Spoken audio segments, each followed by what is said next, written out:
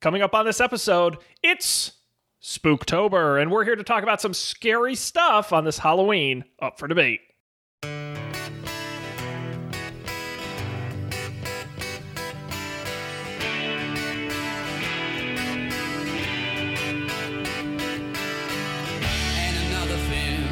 Wondering lately, oh baby, tell me where have you been? What's my sin? What's my sin? What's my sin? Tell me what's my sin? This is Up for Debate, episode number 189, recorded October 15th, 2020. Matt is trying to send me a title while I'm doing this. Recorded October 15th, 2020. Streaming while quarantining, Halloweening. Hello, everybody. That is too long. I don't think legally I can call it that, but I will try. Hello, everybody. Welcome to this episode of Up for Debate, the debate podcast that, even though two presidents are having debates on television tonight, this really is the best debate you can be watching. I'm Sean Jennings, joined as always by a man so scary Freddy Krueger wouldn't touch him with a 10-foot pole. It's Matt Mariani. Hello, Matt. Hello, Sean. How's it going? Spooktober is finally upon us. Well, two things. One, we're halfway through October. But also, I have no Halloween spirit this year. Yeah, it's our first show in October, I think. It is, yep. If I did the math correctly. And like you said, it is already half over because that's how months work. But what tell me, why don't you have any Halloween spirit? What's going on? Well, it's two things. What's going on, champ? The bigger thing is when we did our fall episode many years ago, I expressed an opinion that I continue to. Actually, we did a whole episode on Halloween, I think. I think Halloween is a bullshit holiday, and I don't care for it in general. That being said, this year in particular, I think has been so scary, and the fact that Halloween is a communal holiday to some degree, right? It's a holiday where you go door to door and talk and touch people. You know what I mean? It's not like a Thanksgiving where you're in your home type of thing. It is a very out and about holiday, a very in your face holiday. And that's just not fun this year. So I'm not digging Halloween in any way, shape, or form. I don't know. I know you're excited, Matt. So I take it my invitation for you to come over to my big Halloween social gathering, maskless, mask optional, where we bob for apples for 2 hours. I guess that's got to be kind of out of the question, right? Yeah, I mean, I appreciated the fact that you're licking all the unwrapped candy yourself. It's a very generous thing as host, but I just don't think I'm going to be able to make it. I have to taste every one of them. I have to make sure that I'm not poisoning anyone, you know? So well, but the good thing is if you show up in a hazmat suit, it's kind of a costume.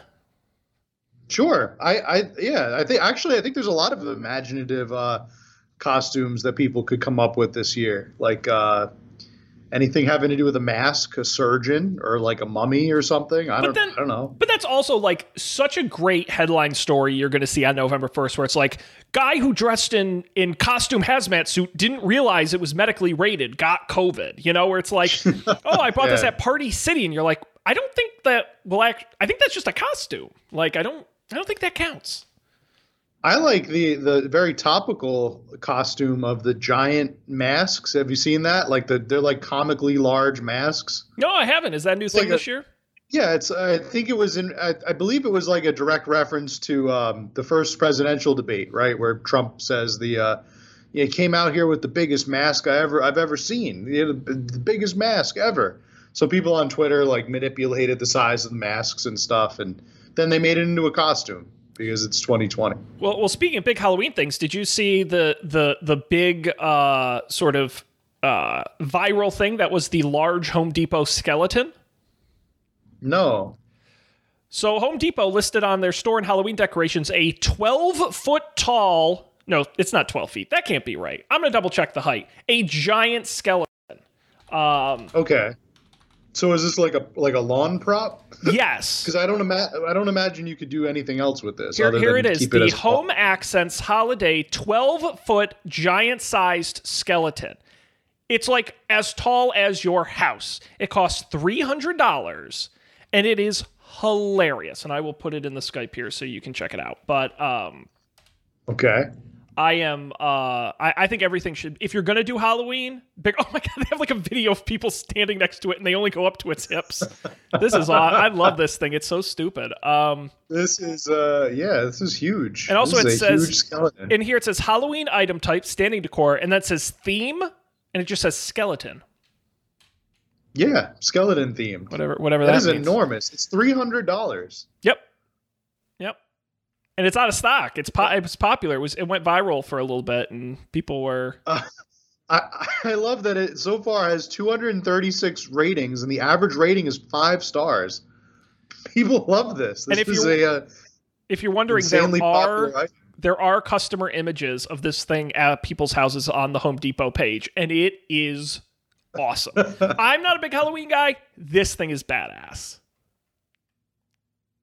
Oh wow.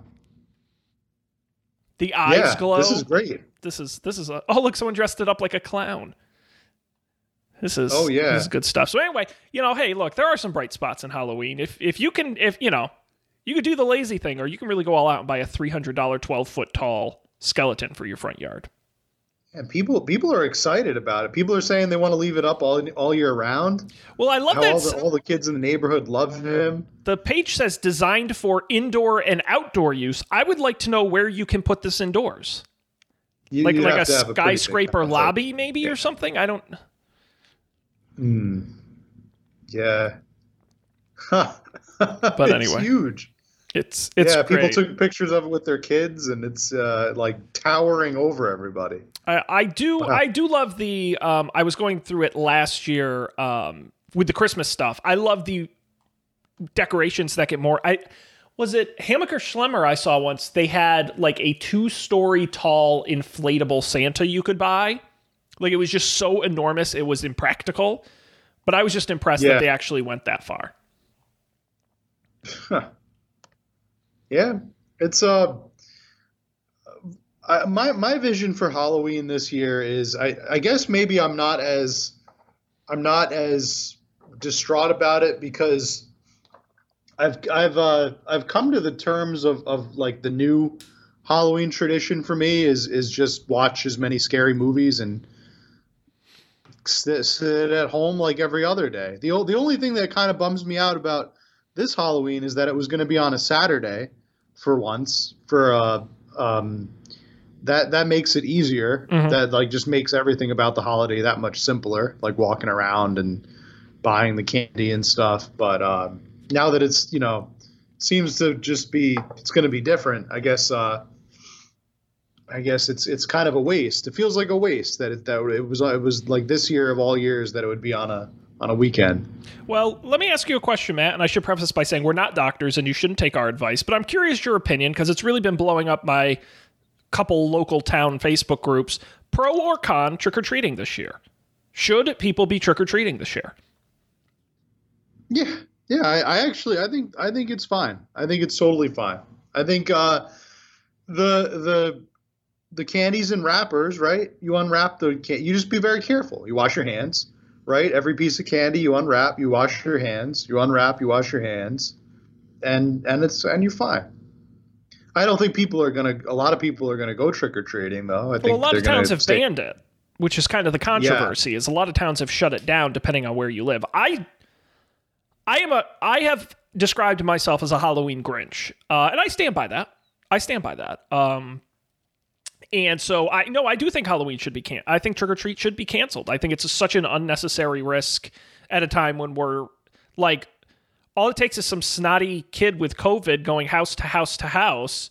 It's like the plague. They're just carrying it from house to house. Like you're turning the whole country into a super spreader event. Yeah, but then the virus wins, Sean.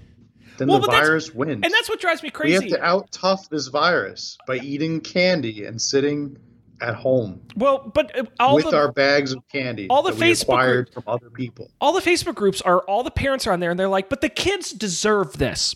Like they've had so much taken away, they deserve this. And it's like they had the other shit taken away because they could have gotten sick. So why wouldn't you also take this away? let's be real here about taking things away. I feel like, okay, in some scenarios, yes. Like The kids who couldn't have graduations, they had a big life moment taken away. The kids who maybe missed a birthday because of COVID, they had to like do something else for their birthday. Yeah, that's a major life event that had to be sacrificed. But I think on average, with the exception of families who have been directly impacted by the virus, I think for the most part, what this gave kids was an opportunity to sit at home and effectively miss like 3 or 4 months of school while everybody figured out what to do and how to do it the best way. And I don't know. I only really feel bad for those specific life circumstances that I think I mentioned, and maybe there are a couple others that can get thrown in there as well. But I think that was really kind of it. Like, you miss graduation, you miss birthdays, but like for the most part, I think they had like 4 months where they could have developed a skill or like a talent or did some kind of work in the project. mines. Like, what are you talking about? A project on, I'm saying like they could have learned to code. They could have taught themselves Mandarin Chinese. That would have been fun. I'm saying these are things that they could have learned a musical instrument. They could have enrolled in the draft. No, Matt, listen, I think I really disagree with you. And in fact, I'm almost the exact opposite, because I think things like graduations are BS.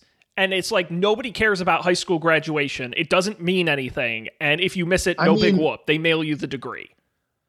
Yeah, but that's still a life. That's a life moment. They worked so hard to get to. It's like everyone graduates high school. Like, what the hell are you talking? Oh, they worked so hard. Oh, they deserve to celebrate. And it's like it's a goddamn high school diploma. I think they should celebrate. I think Halloween is back on. No. I'm saying now. But the thing about trick or treating is on. If kids come to my apartment door, I will be giving them candy. And use tissues. No, I think lots of sugary candy. I think that I think what kids miss, they're going to miss a year of development overall. I don't even think it's about learning necessarily. I think it's about the social skills of being in a classroom with other people. I think it's having face-to-face interactions with people. I'm not one of those people like, oh, the internet is killing kids and making them unable to talk to people. I don't think that's true, but I also think locking them in their homes for a year at key developmental ages, in the long run, that can't be good. So I think it's a big problem, but I don't think if you're going to like make that sacrifice, then why sacrifice for a night of free candy that you're just going to do again next year? Again, it's like maybe a high school graduation because it only happens once in life. I might give that to you, but like there's going to be trick or treat again next year. Like, spoiler alert. You know what? I think they should get to trick or treat twice next year. Halloween. Honestly, Matt, if you were like, oh yeah, so we're going to make March 13th into Halloween 2 in 2021, I'd be like, okay, you know what? Fine. Like, if everyone agrees to cancel this one, I'm totally fine with that. All right. I you get agree a makeup to those date. terms.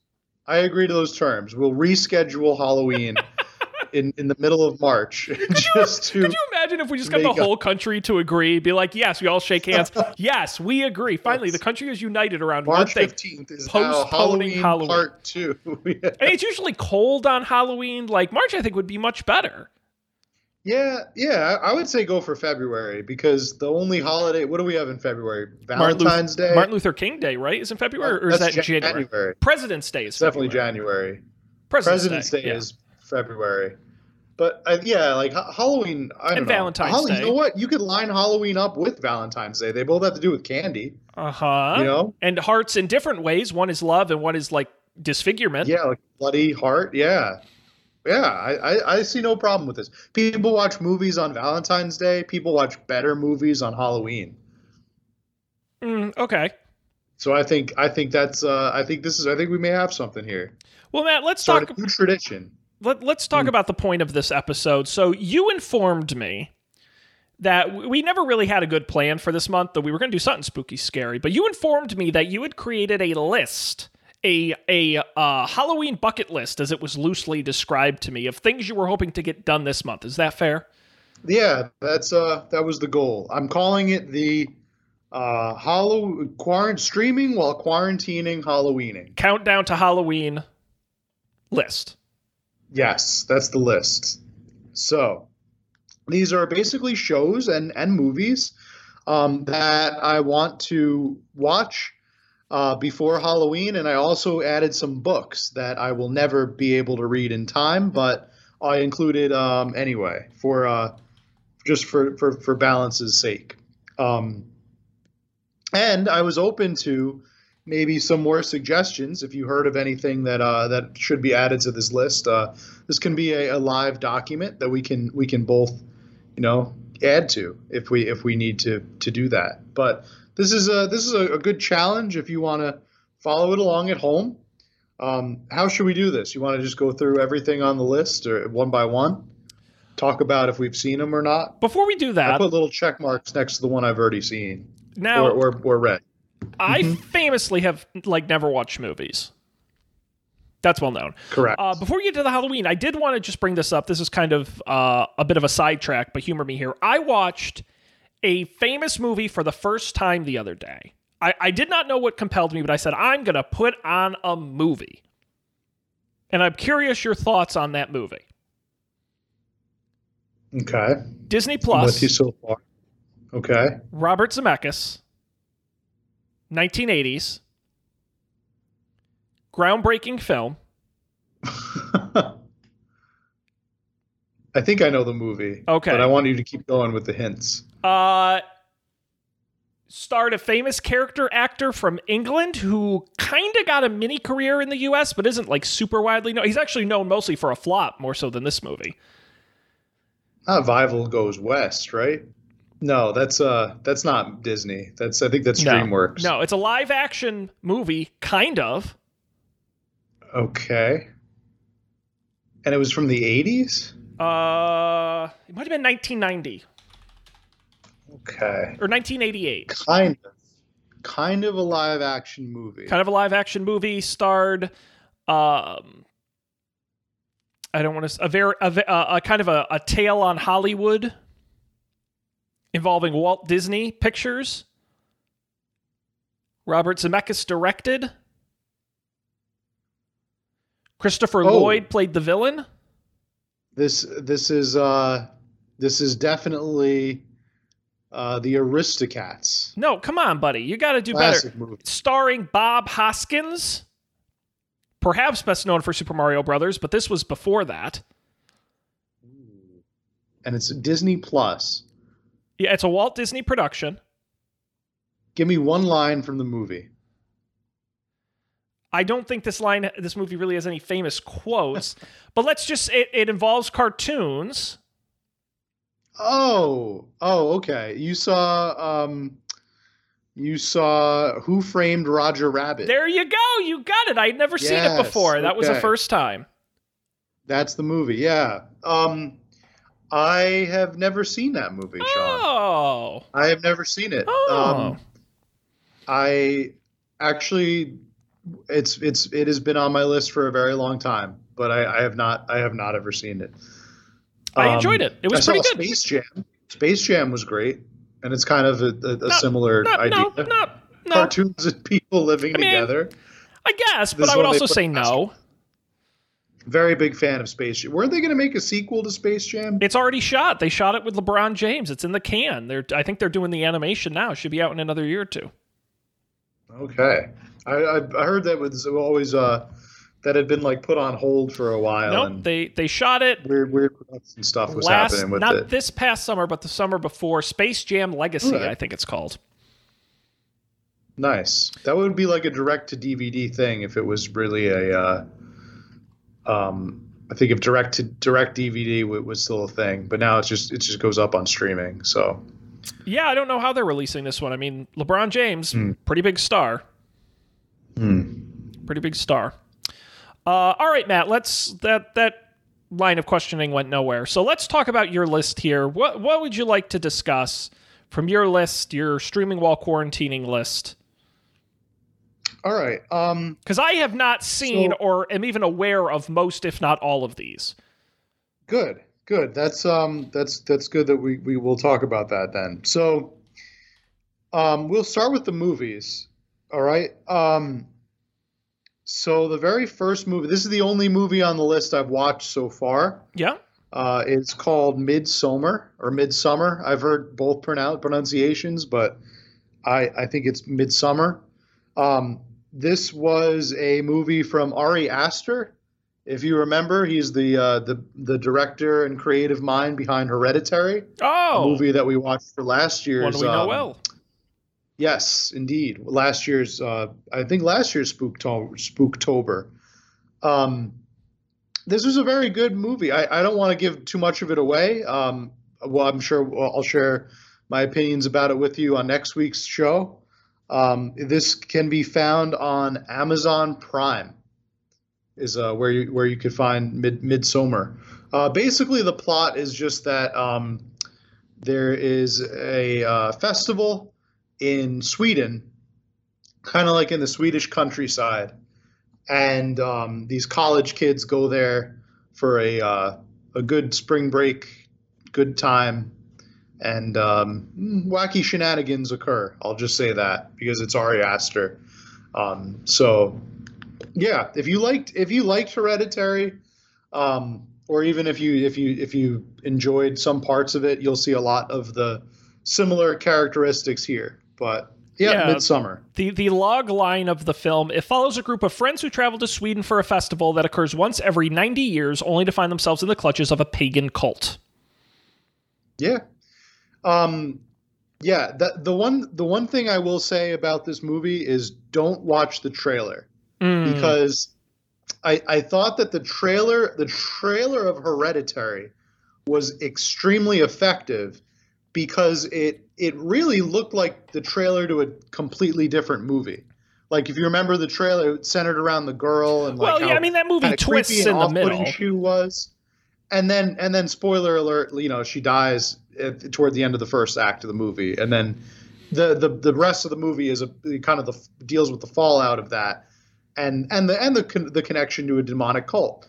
But if you watch the trailer to this movie, it doesn't give everything away, but I think it definitely shows too much that you should probably just save going in just watching it. Sure. Definitely doesn't ruin the movie, but it's not a great trailer. It doesn't do it justice. So go into this one cold. That's the only movie I've seen from the list. The rest of them I still plan on seeing, and I think I saved the best one for the last for this one. The next one is Scary Stories to Tell in the Dark. Does that ring any bells, Sean? It's funny, Matt. That sounds it sounds familiar. I never read the books, but I am familiar with their existence. You want to break that down for us? Yeah, so there was a series of books, I believe a trilogy. Yep. That hit shelves in the late 90s, maybe mid to late 90s. The first one was in 1981, then 84, and then the last one was 91. Wow. Okay, so way earlier than I thought. I guess we just caught the tail end of it then, being 90s kids ourselves, where it was kind of I remember it being a thing where the school library would have it, but it was always taken out. Everybody always wanted to read it. There's a terrific documentary about the books on Amazon Prime as well, that talk about kind of the phenomenon around these books. Essentially, they were these really scary horror books tailored for kids, for young adults. But it was even creepier than the stories themselves were the illustrations in the books. If you look at just some of the illustrations are extremely unsettling and like horrific images of like witches and people with disfigured limbs and misshapen faces and weird like demonic animal looking things. I remember the pictures being even scarier than the stories themselves. But yeah, it was essentially a collection of short stories that were all horror based, young adult urban legends. I just remember it being really popular. Sean, would you say that When you were a kid, was this a known book? Did the phenomenon hit your corner of the world? No, I don't. I mean, really, I just think things like R.L. Stein, Goosebumps. I think like that in the sort of scary books. I know this sounds scarier than that, just based on your description, but I think that was much more popular than this. I think, yeah, Goosebumps was absolutely, absolutely head over heels the more best selling series, but it also had the benefit of having more stories in the collection. Oh, sure. This was just like a kind of a standalone trilogy. This one, but see the thing, I think the difference is that if your mom heard you were like reading Goosebumps, she would buy you more Goosebumps books because she would like you to read. At the beginning of this trend, I think if your mom heard you were reading this is one of those ones she might have heard on the news is like, keep your kids away from this. This is like demonic or scary stuff. Well, Matt, according to Wikipedia, this series is listed by the American Library Association as being the most challenged book series of the 1990s and the 7th most challenged from the 2000s.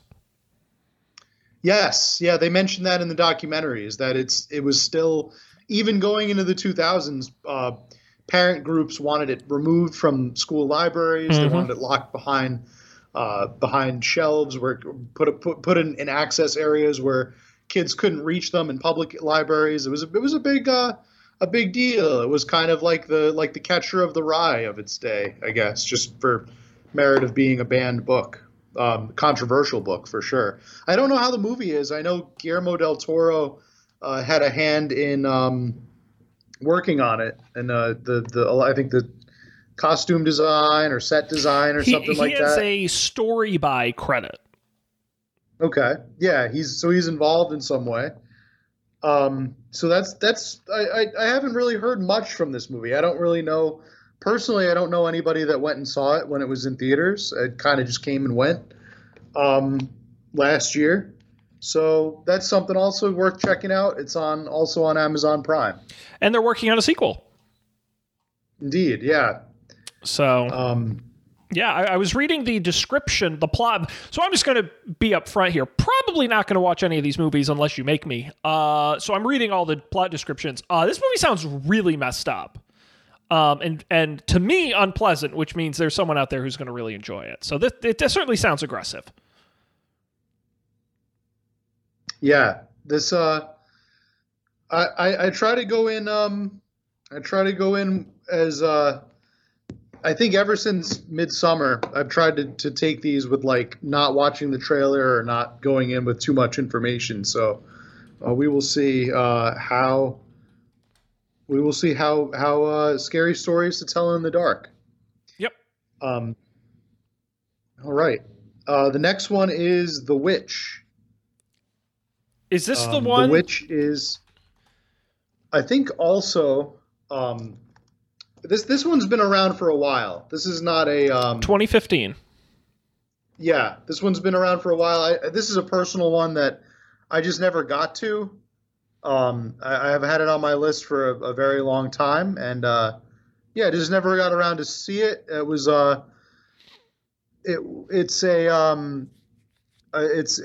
a kind of on the shorter side. It's only an hour and 30 minutes, hour 32 minutes. So it's a shorter movie. It takes place in Puritan New England, actually, in 17th century. I heard that the all of the dialogue is time period authentic, period appropriate. Like it's all like language and verbiage that would be used back in the 16th century or the 17th century back then. So I also heard that this is another slow burn, that you really have to kind of watch it for the build up, and then that things kind of go loose and go wacky in the last half of the movie, which I learned from watching Hereditary. I really like that style of horror, that it's not just constant, like in your face, like jump scare, jump scare, jump scare. It really like requires you to pay attention to like subtleties in the movie, and then it kind of earns its big moments toward the end where everything kind of just goes haywire. I think it gives you an opportunity to kind of get to know the characters more, and then you actually feel something when they're running away from whatever it is they're running away from. Yeah, it's directed by Robert Eggers, who recently directed The Lighthouse, if you heard about that, with Robert Pattinson and Willem Dafoe. That's right. That Another was well-regarded film. The black and white one? That was the big, I think the big the big person they had for this movie back then. And I enjoyed The Lighthouse. The Lighthouse. Thought The Lighthouse was a very good film for what it was, and I liked the stuff that they did with it. Took a lot of risks, but that's The Witch. Yeah, and I've heard good things about this one too. If you were going to get me to watch one of these movies, this would definitely be higher on my list because I do like a little bit more of the slow burn. If it's going to be gory, I want it like 80s Freddy Krueger over the top gory, not realistic, make you throw up gory.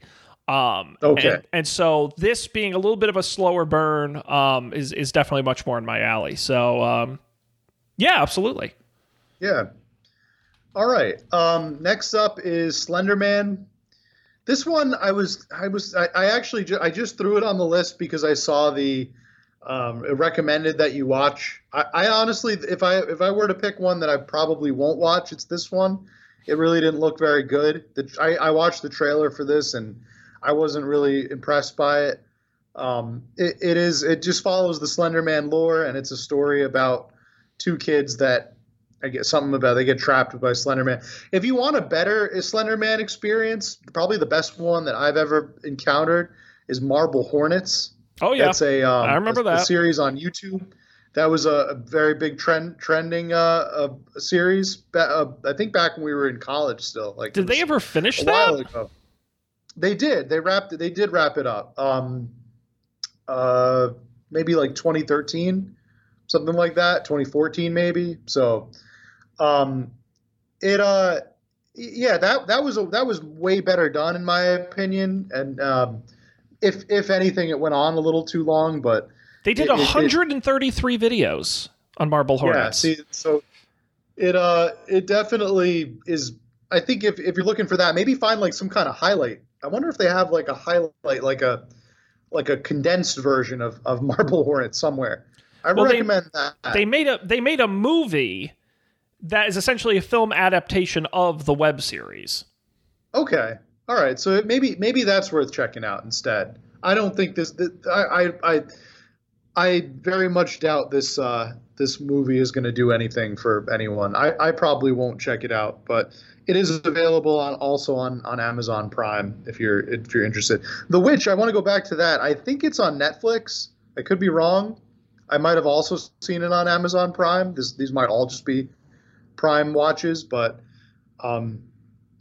speaking of streaming, I recently acquired HBO Max. Oh, congrats!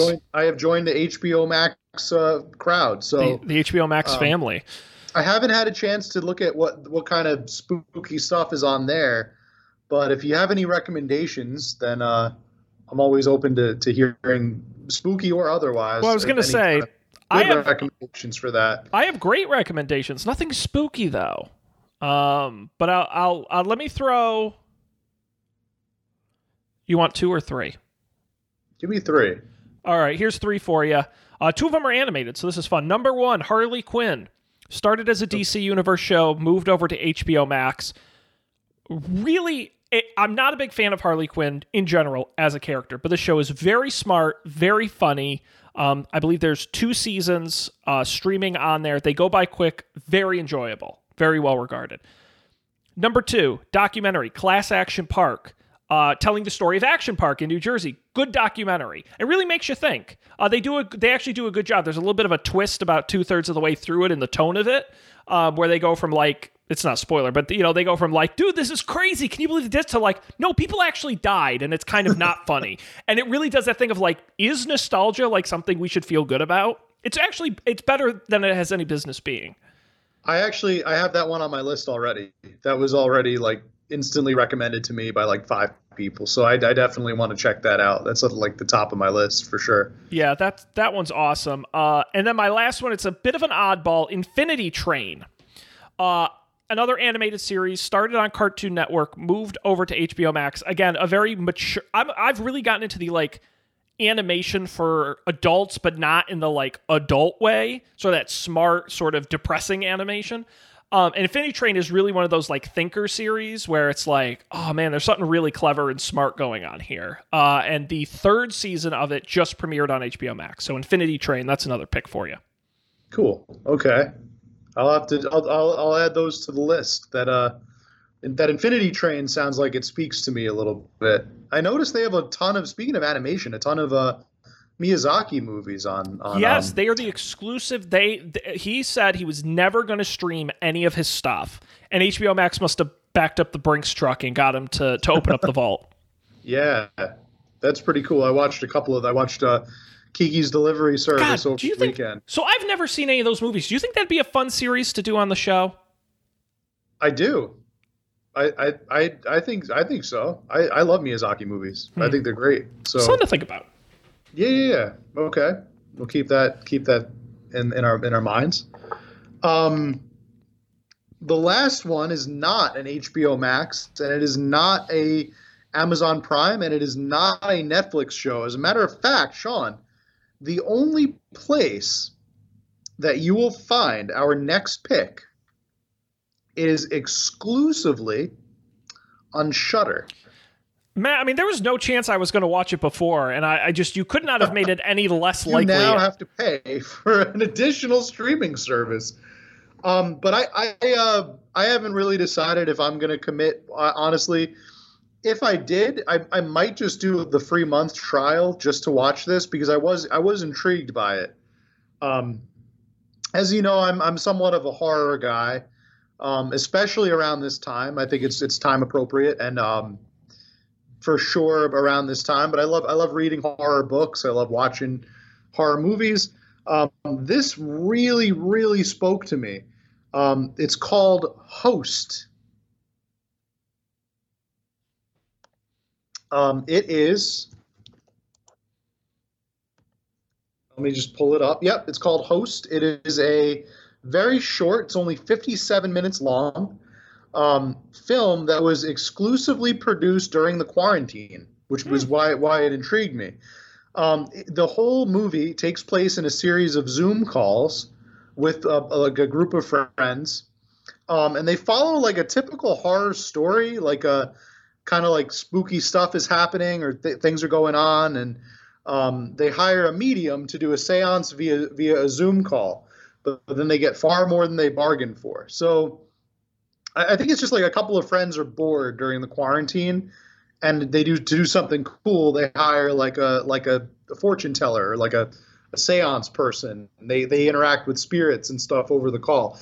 I'm more interested in this just to see how they do it. And the one person that told me about this, I heard about it on a different podcast, and they seemed very like they went in intrigued and they were impressed. They said it was very well done for what it is, being only 57 minutes long, essentially like a student film, and kind of using this medium, like just using Zoom during the quarantine to pull the horror off. So I'm interested to see how they do something like that.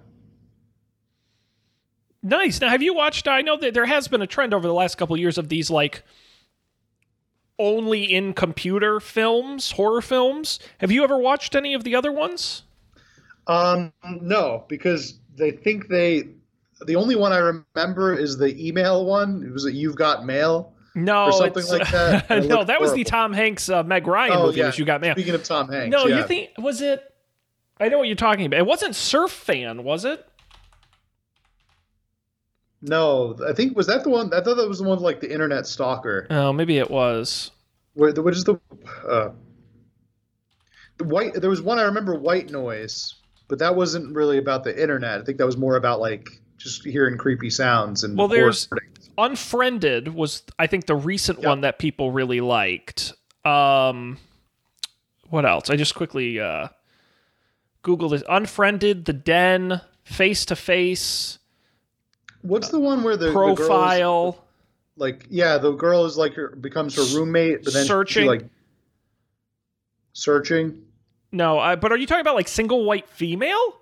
No. The one where she becomes like the person's roommate, but she like stalked her and then tries to become her. Yeah, that's Single White Female. Is that what that is? Okay. That doesn't take place on the internet really at all. Well, she uses the internet to get all the information, right? That's like true, but it doesn't like take place on the. But okay, but that's a 1992 film. When did you see Single White Female? Okay, we're not talking about the same film. No, what are you? We're not talking about the same film. Because that is the plot. I'll look it up. This one had to do with like Facebook though.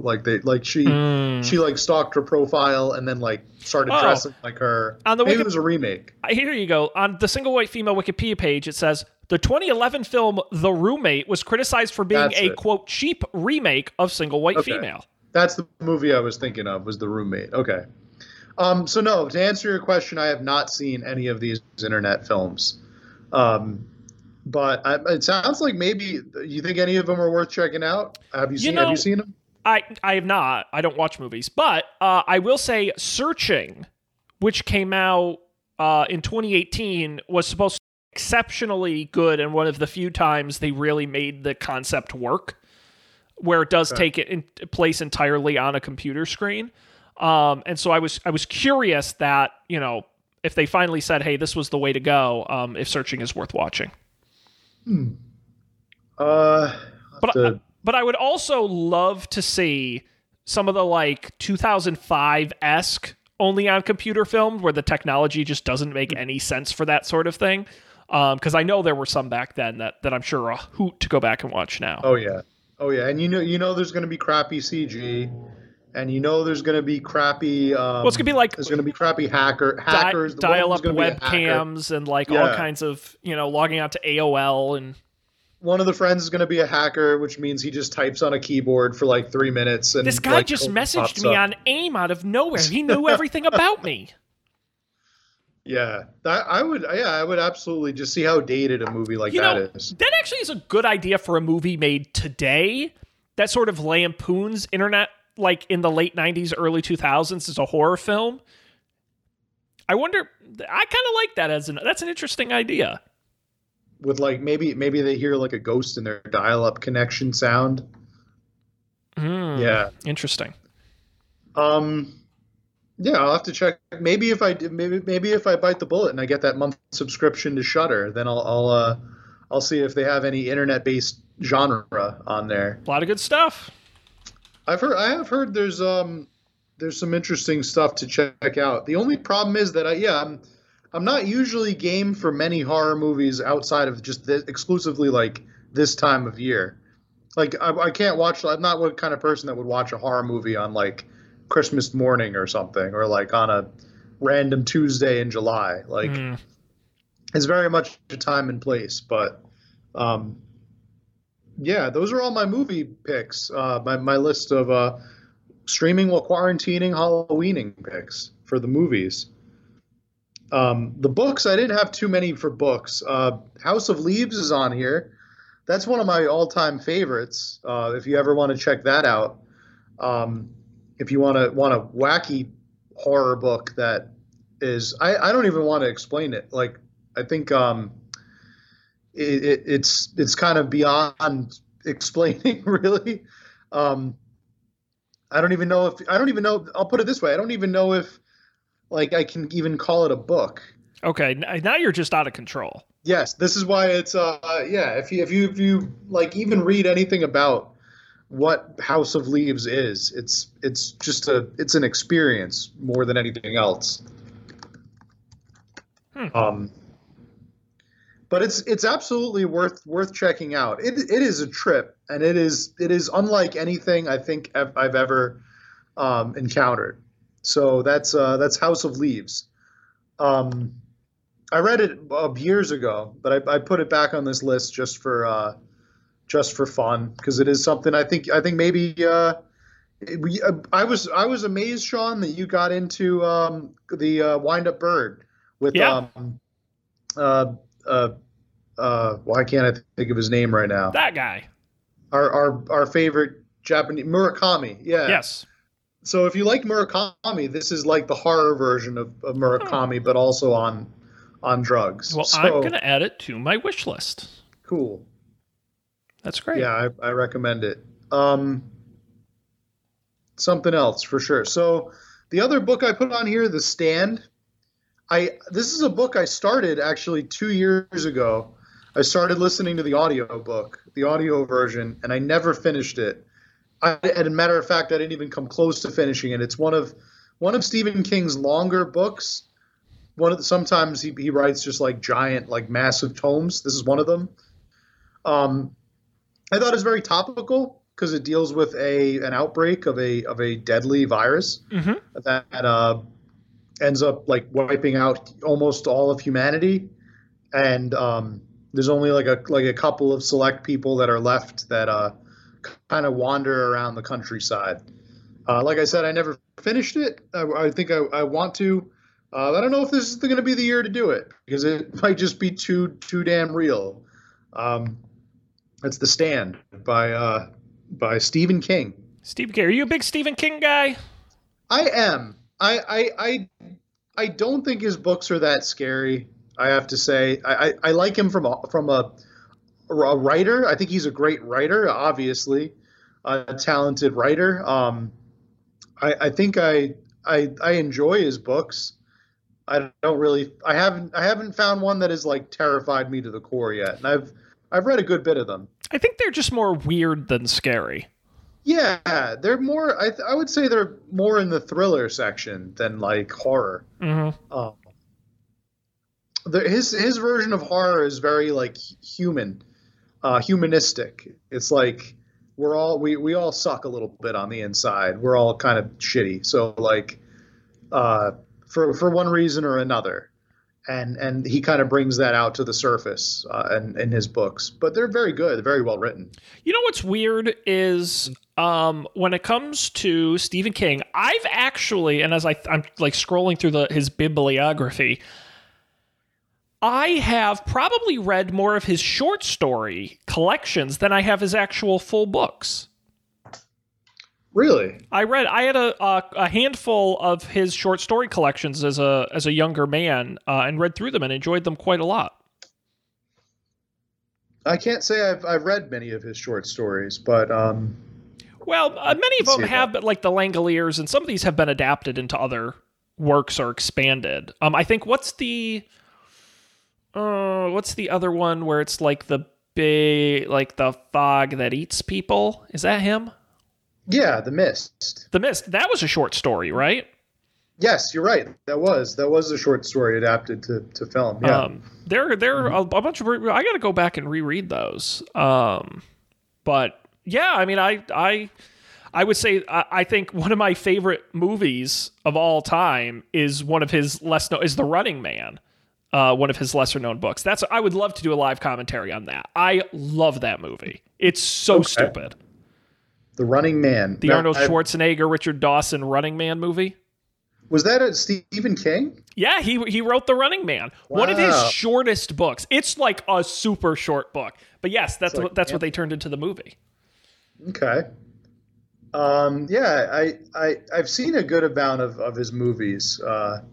Read a fair amount of his books as well, but there's always more. He's one of those authors that I had no idea how many books and stories he has written over the years. That man is like constantly writing.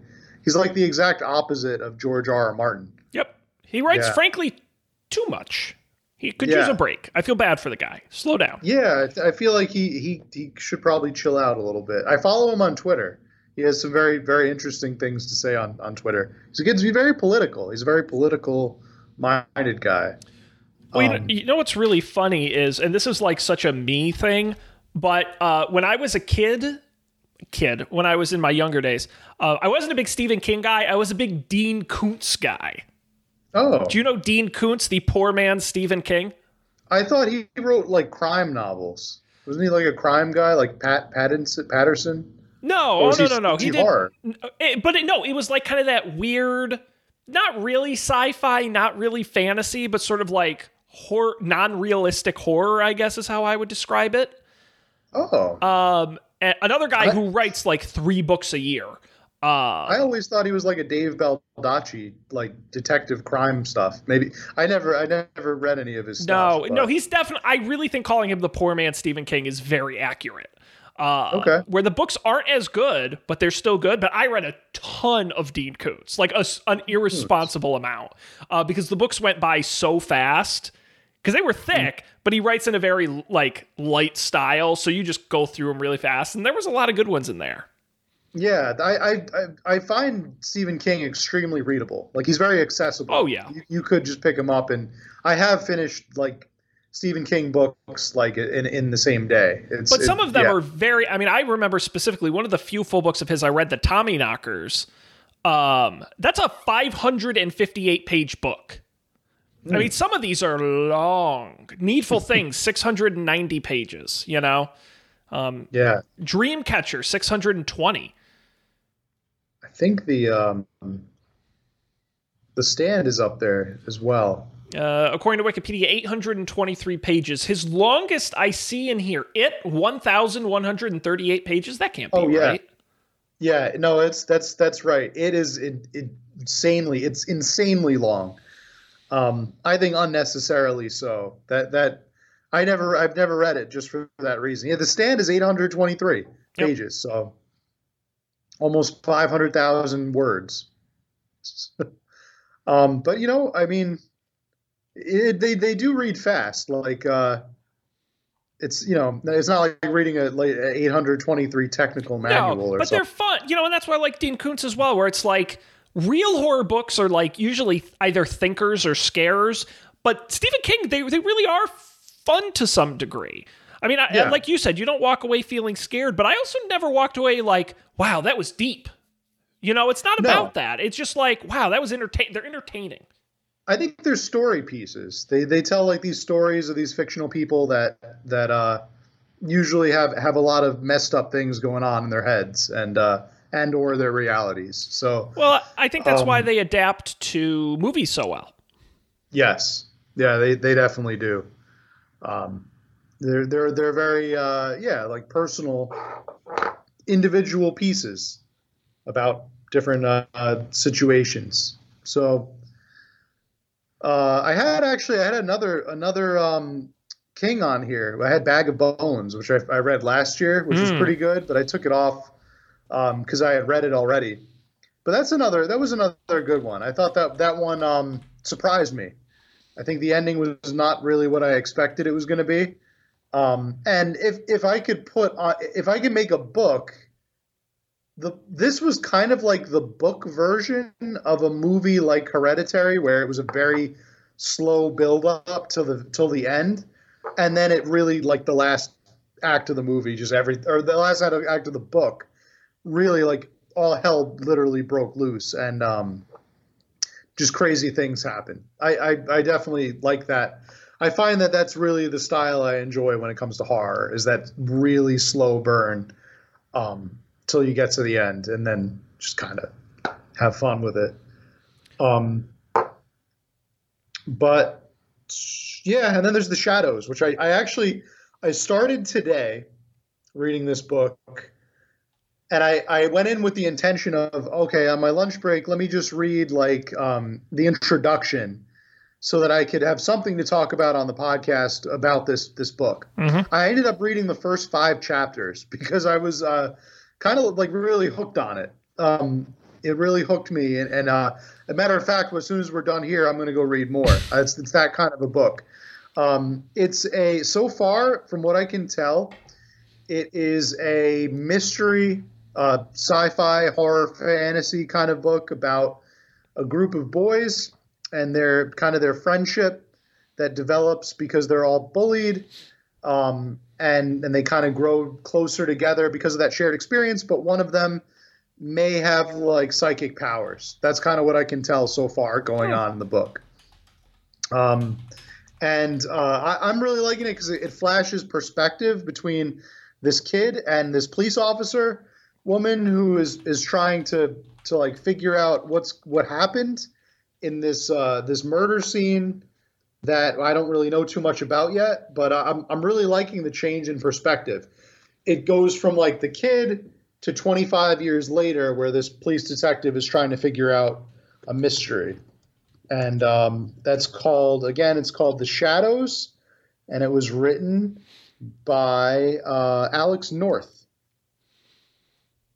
So I recommend that. It's new. It just came out this past July. It was released on July 7th of this past year. So I would definitely recommend it. Yeah, check it out. It's not this author's first book. He's written a few before this one. But yeah, check out The Shadows. Awesome. Well, I can't wait to hear your full report when you wrap it up. Indeed. Yeah. That's great. You've been generally good with book recommendations, so I trust your judgment. His other famous book was called The Whisper Man. That's his other famous work there. So maybe check that one out. You think The Whisper Man knows the Slender Man? Yeah, they probably pen pals or something like that. They hang out on the weekends or something. Maybe they chat over AIM. Hey, well, it's a messenger. Yeah. Now, movie about. Matt, I will quickly just re-up. I talked on our summer book club last year about Horns by Joe Hill, Stephen King's son. Although he's much more than just that. One of the few horror books I have read and really enjoyed. So if you are looking for an additional read, you should definitely check that out. All right, Matt, we're just about at the top of the hour here. So now comes the painful part for me. Which of these movies or books are you going to make me participate in? Sean? Now, if you let me choose, there is one on this list that I'm like, okay, I'm on board for. But it's your list. So if you want to subject me to some of these, I can't stop you. Okay. I know that you said you were really up for The Witch. I would do that. Leave that on there. You seem, and I honestly, of all of every pick of every movie and book, The Witch intrigues me the most. The Witch definitely intrigues me the most. It's been the one that I've like long put off. The only issue is like I would go to try to watch it, and then it would be like it doesn't really feel like fall-y or like Halloweenish or like exactly. It has to be like just so. So I'd be like, well, it's a little warm for a cold like Halloween scary movie. So that's actually the reason I put it off for like 5 years. So hopefully we get a good fall cold day soon where I can feel like I should watch The Witch. So I won't make you watch Scary Stories to Tell in the Dark. I think that too scary. That one might be too scary. I think that maybe you might get nightmares and how about we do get your homework done. I don't want to throw off your rhythm here, but famously last year we watched 6 horror movies. You picked 3, I picked 3. I thought it was a wild success. Okay. Well, what if we took one off of your list and then I added one to your list? Yeah, I think that sounds good to me. I didn't know you had any in the up your sleeve. I would absolutely say I've got a few that I would love to watch and talk about. So why don't we for next week? Hopefully there'll be a day between now and then. You can watch The Witch, and we'll do The Witch next week. Okay. And then the following week we'll do my movie. How's that sound? Do you have a movie picked out, or are we going to find out? Should I? If you would like me to reveal it now, I will. Yeah, let's hear the reveal. It is a classic horror film, 1988, turned into a massive franchise. A slasher film, a bit of a goofy one, but I think that's what's fun about it. Child's Play, aka Chucky. Oh, and I've never seen Chucky. Actually, I gotta tell you, so I've only seen little bits and pieces. I've never seen the movie end to end, but it's campy, but it's also a little bit of comedy, but it also is scary in parts. And you'll notice a lot of tropes you see in later horror movies come from this movie. So I think it'll be a really fun one for us to watch and talk about. I mean, they made like 9 of these movies, so okay, that's my pick. Good. All right. So we'll both watch The Witch. We'll watch Child's Play. I really feel strongly about Midsummer. I think you maybe even if we don't talk about it on the show, because we both saw Hereditary. I really want I just want somebody to talk about this movie with, pretty much. Like nobody I know has seen it, and I absolutely want to have somebody share their opinion with me about Midsummer. Okay. I will make it's the kind of movie that you could like talk about we could do a whole episode about it, I think. But Matt, I will commit to you. We'll do The Witch, we'll do Child's Play, and I will, in the next couple weeks, watch Midsommar. Even if we talk about it offline, just as friends, I will watch that movie for you because you nicely asked. Thank you, Sean. You know what, buddy? For you, what's 2 hours of my life, right? Yeah. See, that's why I'm a official host mug. Host mug. Yes, that's me. For the show name that doesn't exist anymore. And hasn't existed for years. Or our retired Goldilocks Zone mug. Still a great name that nobody understood. Too clever for our own good. Yeah, you probably should have vetoed it. You probably should have said, look, all the other ideas. Nobody's going to know what that means. Matt, I wish I had kept the paperwork of all the other names we had proposed because that was the best name, which says a lot. Yeah. We didn't workshop it very well. So instead we went with the ultra generic Up for Debate. Up for Debate, where we always agree on everything. Yes, except Halloween. Yeah, this was a hot button issue. That was divisive. I'm a manager. I have a team, and one of the members of my team is a Halloween fanatic. Like, has dressed up her cube with lights and with leaves and with pumpkins and bats and all kind, like the biggest Halloween nerd you've ever met in your life. And I'm like, as the manager, I have to stress that line between like I can't like dampen all creativity, but I also can't be like you're kind of overdoing it, like it's weird and not vaguely not appropriate, even though it doesn't break the rules. But I'm also a Halloween Grinch, so it's very awkward. I made a coffee run the other day, and I was like, "Oh, anyone want anything?" And someone said, "Yeah, give me a pumpkin spice latte." I felt so basic going through the drive-through line and being like, "Oh, can I get a pumpkin spice latte?" It's like, ugh. I hate that I love the pumpkin spice stuff. Pumpkin is a bad flavor.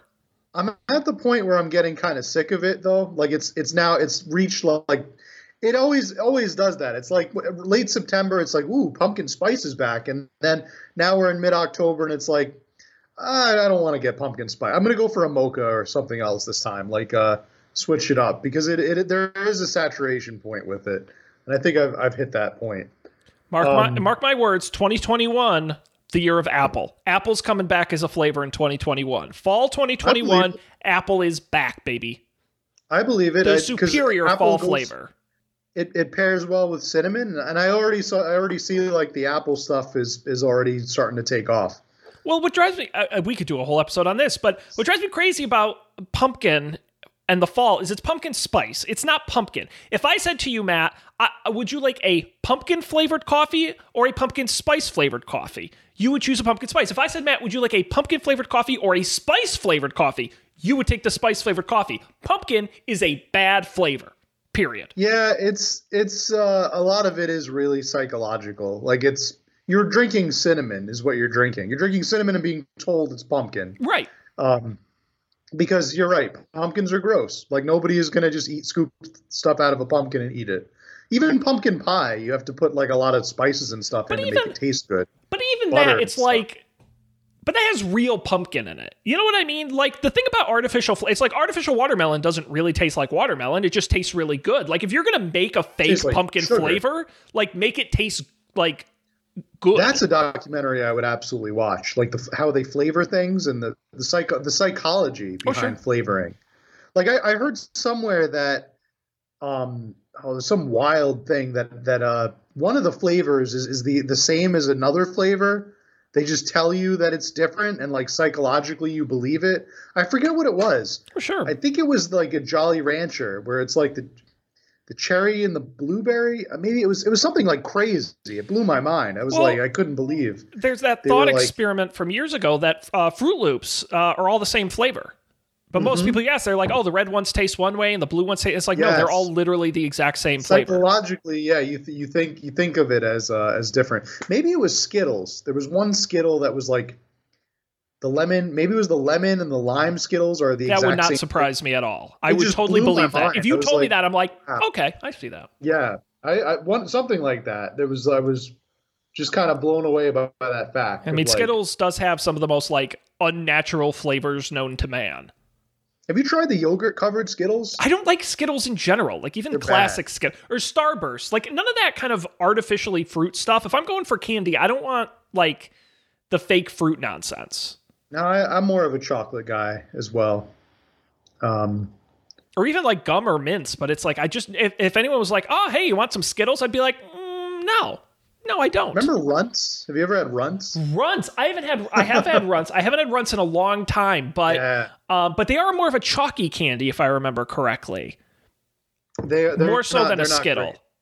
Yeah, I'm not. They're like the ones that are shaped like real fruit, but Yeah. you chew them up and they're basically just like sugar. Well, and the famous Just Runts like solid bananas, sugar. which I'm sure you know the story behind those.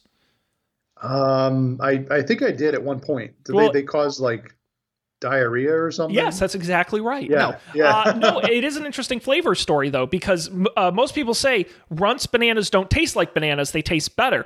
But the flavor, so the banana we have today is very different from the bananas we used to have. The old bananas basically went extinct, and now we have the new bananas. This is kind of, I'm generalizing. The Runts flavor is incredibly accurate to the old bananas that have gone extinct and don't exist anymore. Oh. And so that's why it like, oh, this is a really good banana flavor, but it doesn't taste like real bananas. It did taste like a real banana we used to have, just not the new interesting. bananas. Yes. Now I really want to try that. It's a great story. I recommend read the details of it because, like, by the way, how like it used to be the most common variety of banana. We kind of bred it out of existence because people like this other banana. Okay. But the fact that was the original flavor it was based on, it's an interesting story. So That is interesting. Yeah. And now I want to try a Runts banana. It Probably is- find them on eBay. it is a different flavor. I think they still make. I mean, it's one of those old timey candies, like Necco wafers, or like why do Oh, they yeah. still make this type thing? You know what I haven't had in a long time? Dots. Let's see if I can go buy some dots. Are those the like Remember Dots? little gumdrop looking things? Yeah. Those were awful. That was they would just destroy your teeth. those that and Milk Duds were the Halloween candy where you're like, I'm not gonna eat this. Yeah. Like, who's the I idiot avoided giving them out too. dots?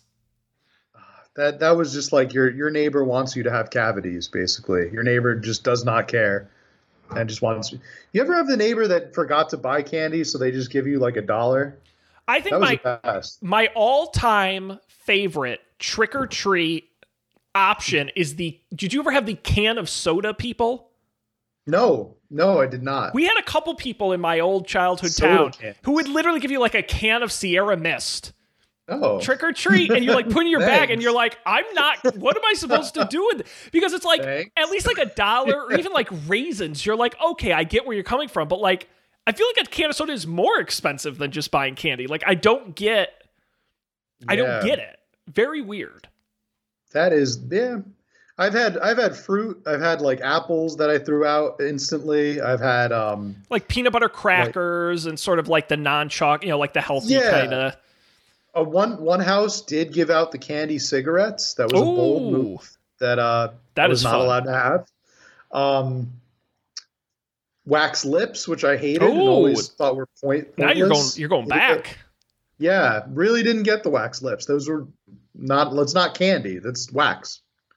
So, yeah, the best house highlight of my entire like career trick or treating, full size Baby Ruths, Oh, baby. like Baby the Ruths? grown up adult size Baby Ruths, yeah, or maybe they were paydays. Baby Ruths. No, they were Baby Ruths for sure. I kind of get the fun of the full-size candy bar, but also like I'm just a big variety guy, but I would kind of like 6 different kinds of mini candy than I would one large bar of. It's also that adult thing where it's like if you handed me I don't know last time I ate a full-size candy bar, like a full-size Snickers. Like if you gave that to me, I don't know if I could eat the whole thing in one sitting. Oh yeah, I mean, this was when I was like 9, so I think I did, but nothing happened because I was 9. I probably just ran around my block or something. Rode my bike after that. Charleston shoes. No one gives. Don't tell me someone gave you a Charleston shoe. That can't be a thing. I would probably usually have a house that I'd get a Charleston shoe or something like that. I don't believe it.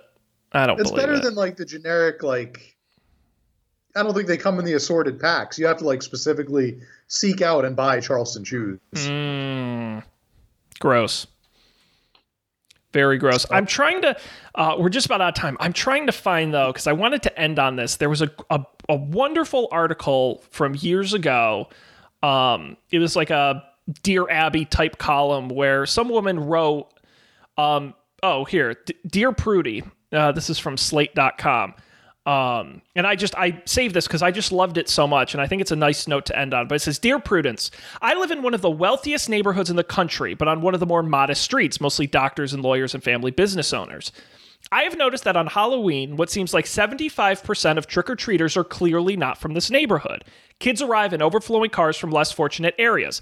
I feel this is inappropriate. Halloween isn't a social service or a charity in which I have to buy candy for less fortunate children.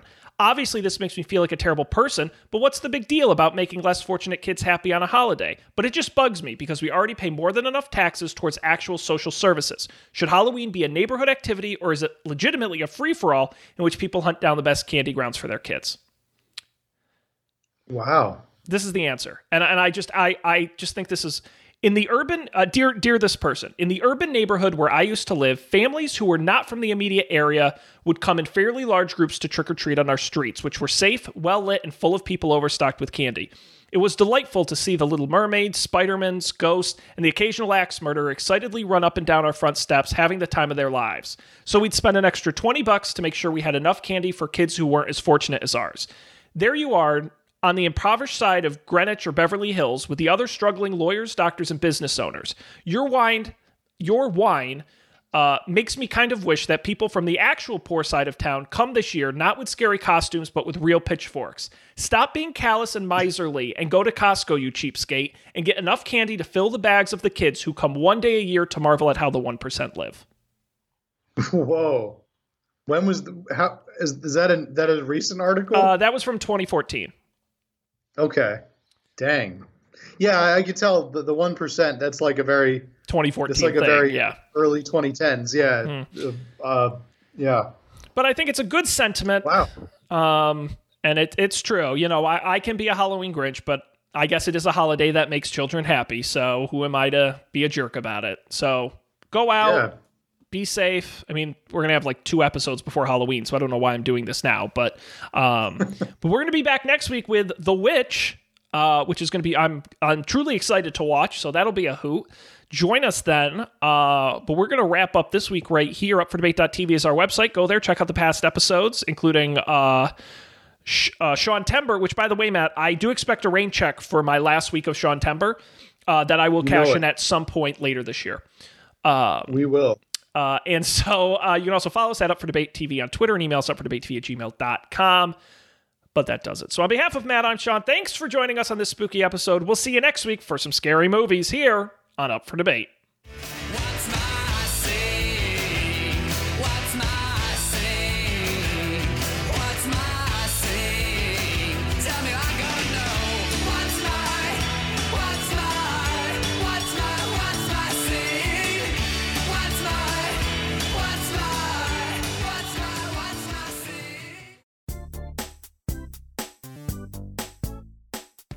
This has been a Coffee and Beer production, executive produced by Matt Mariani and Sean Jennings. To learn more, visit coffeeandbeer.tv.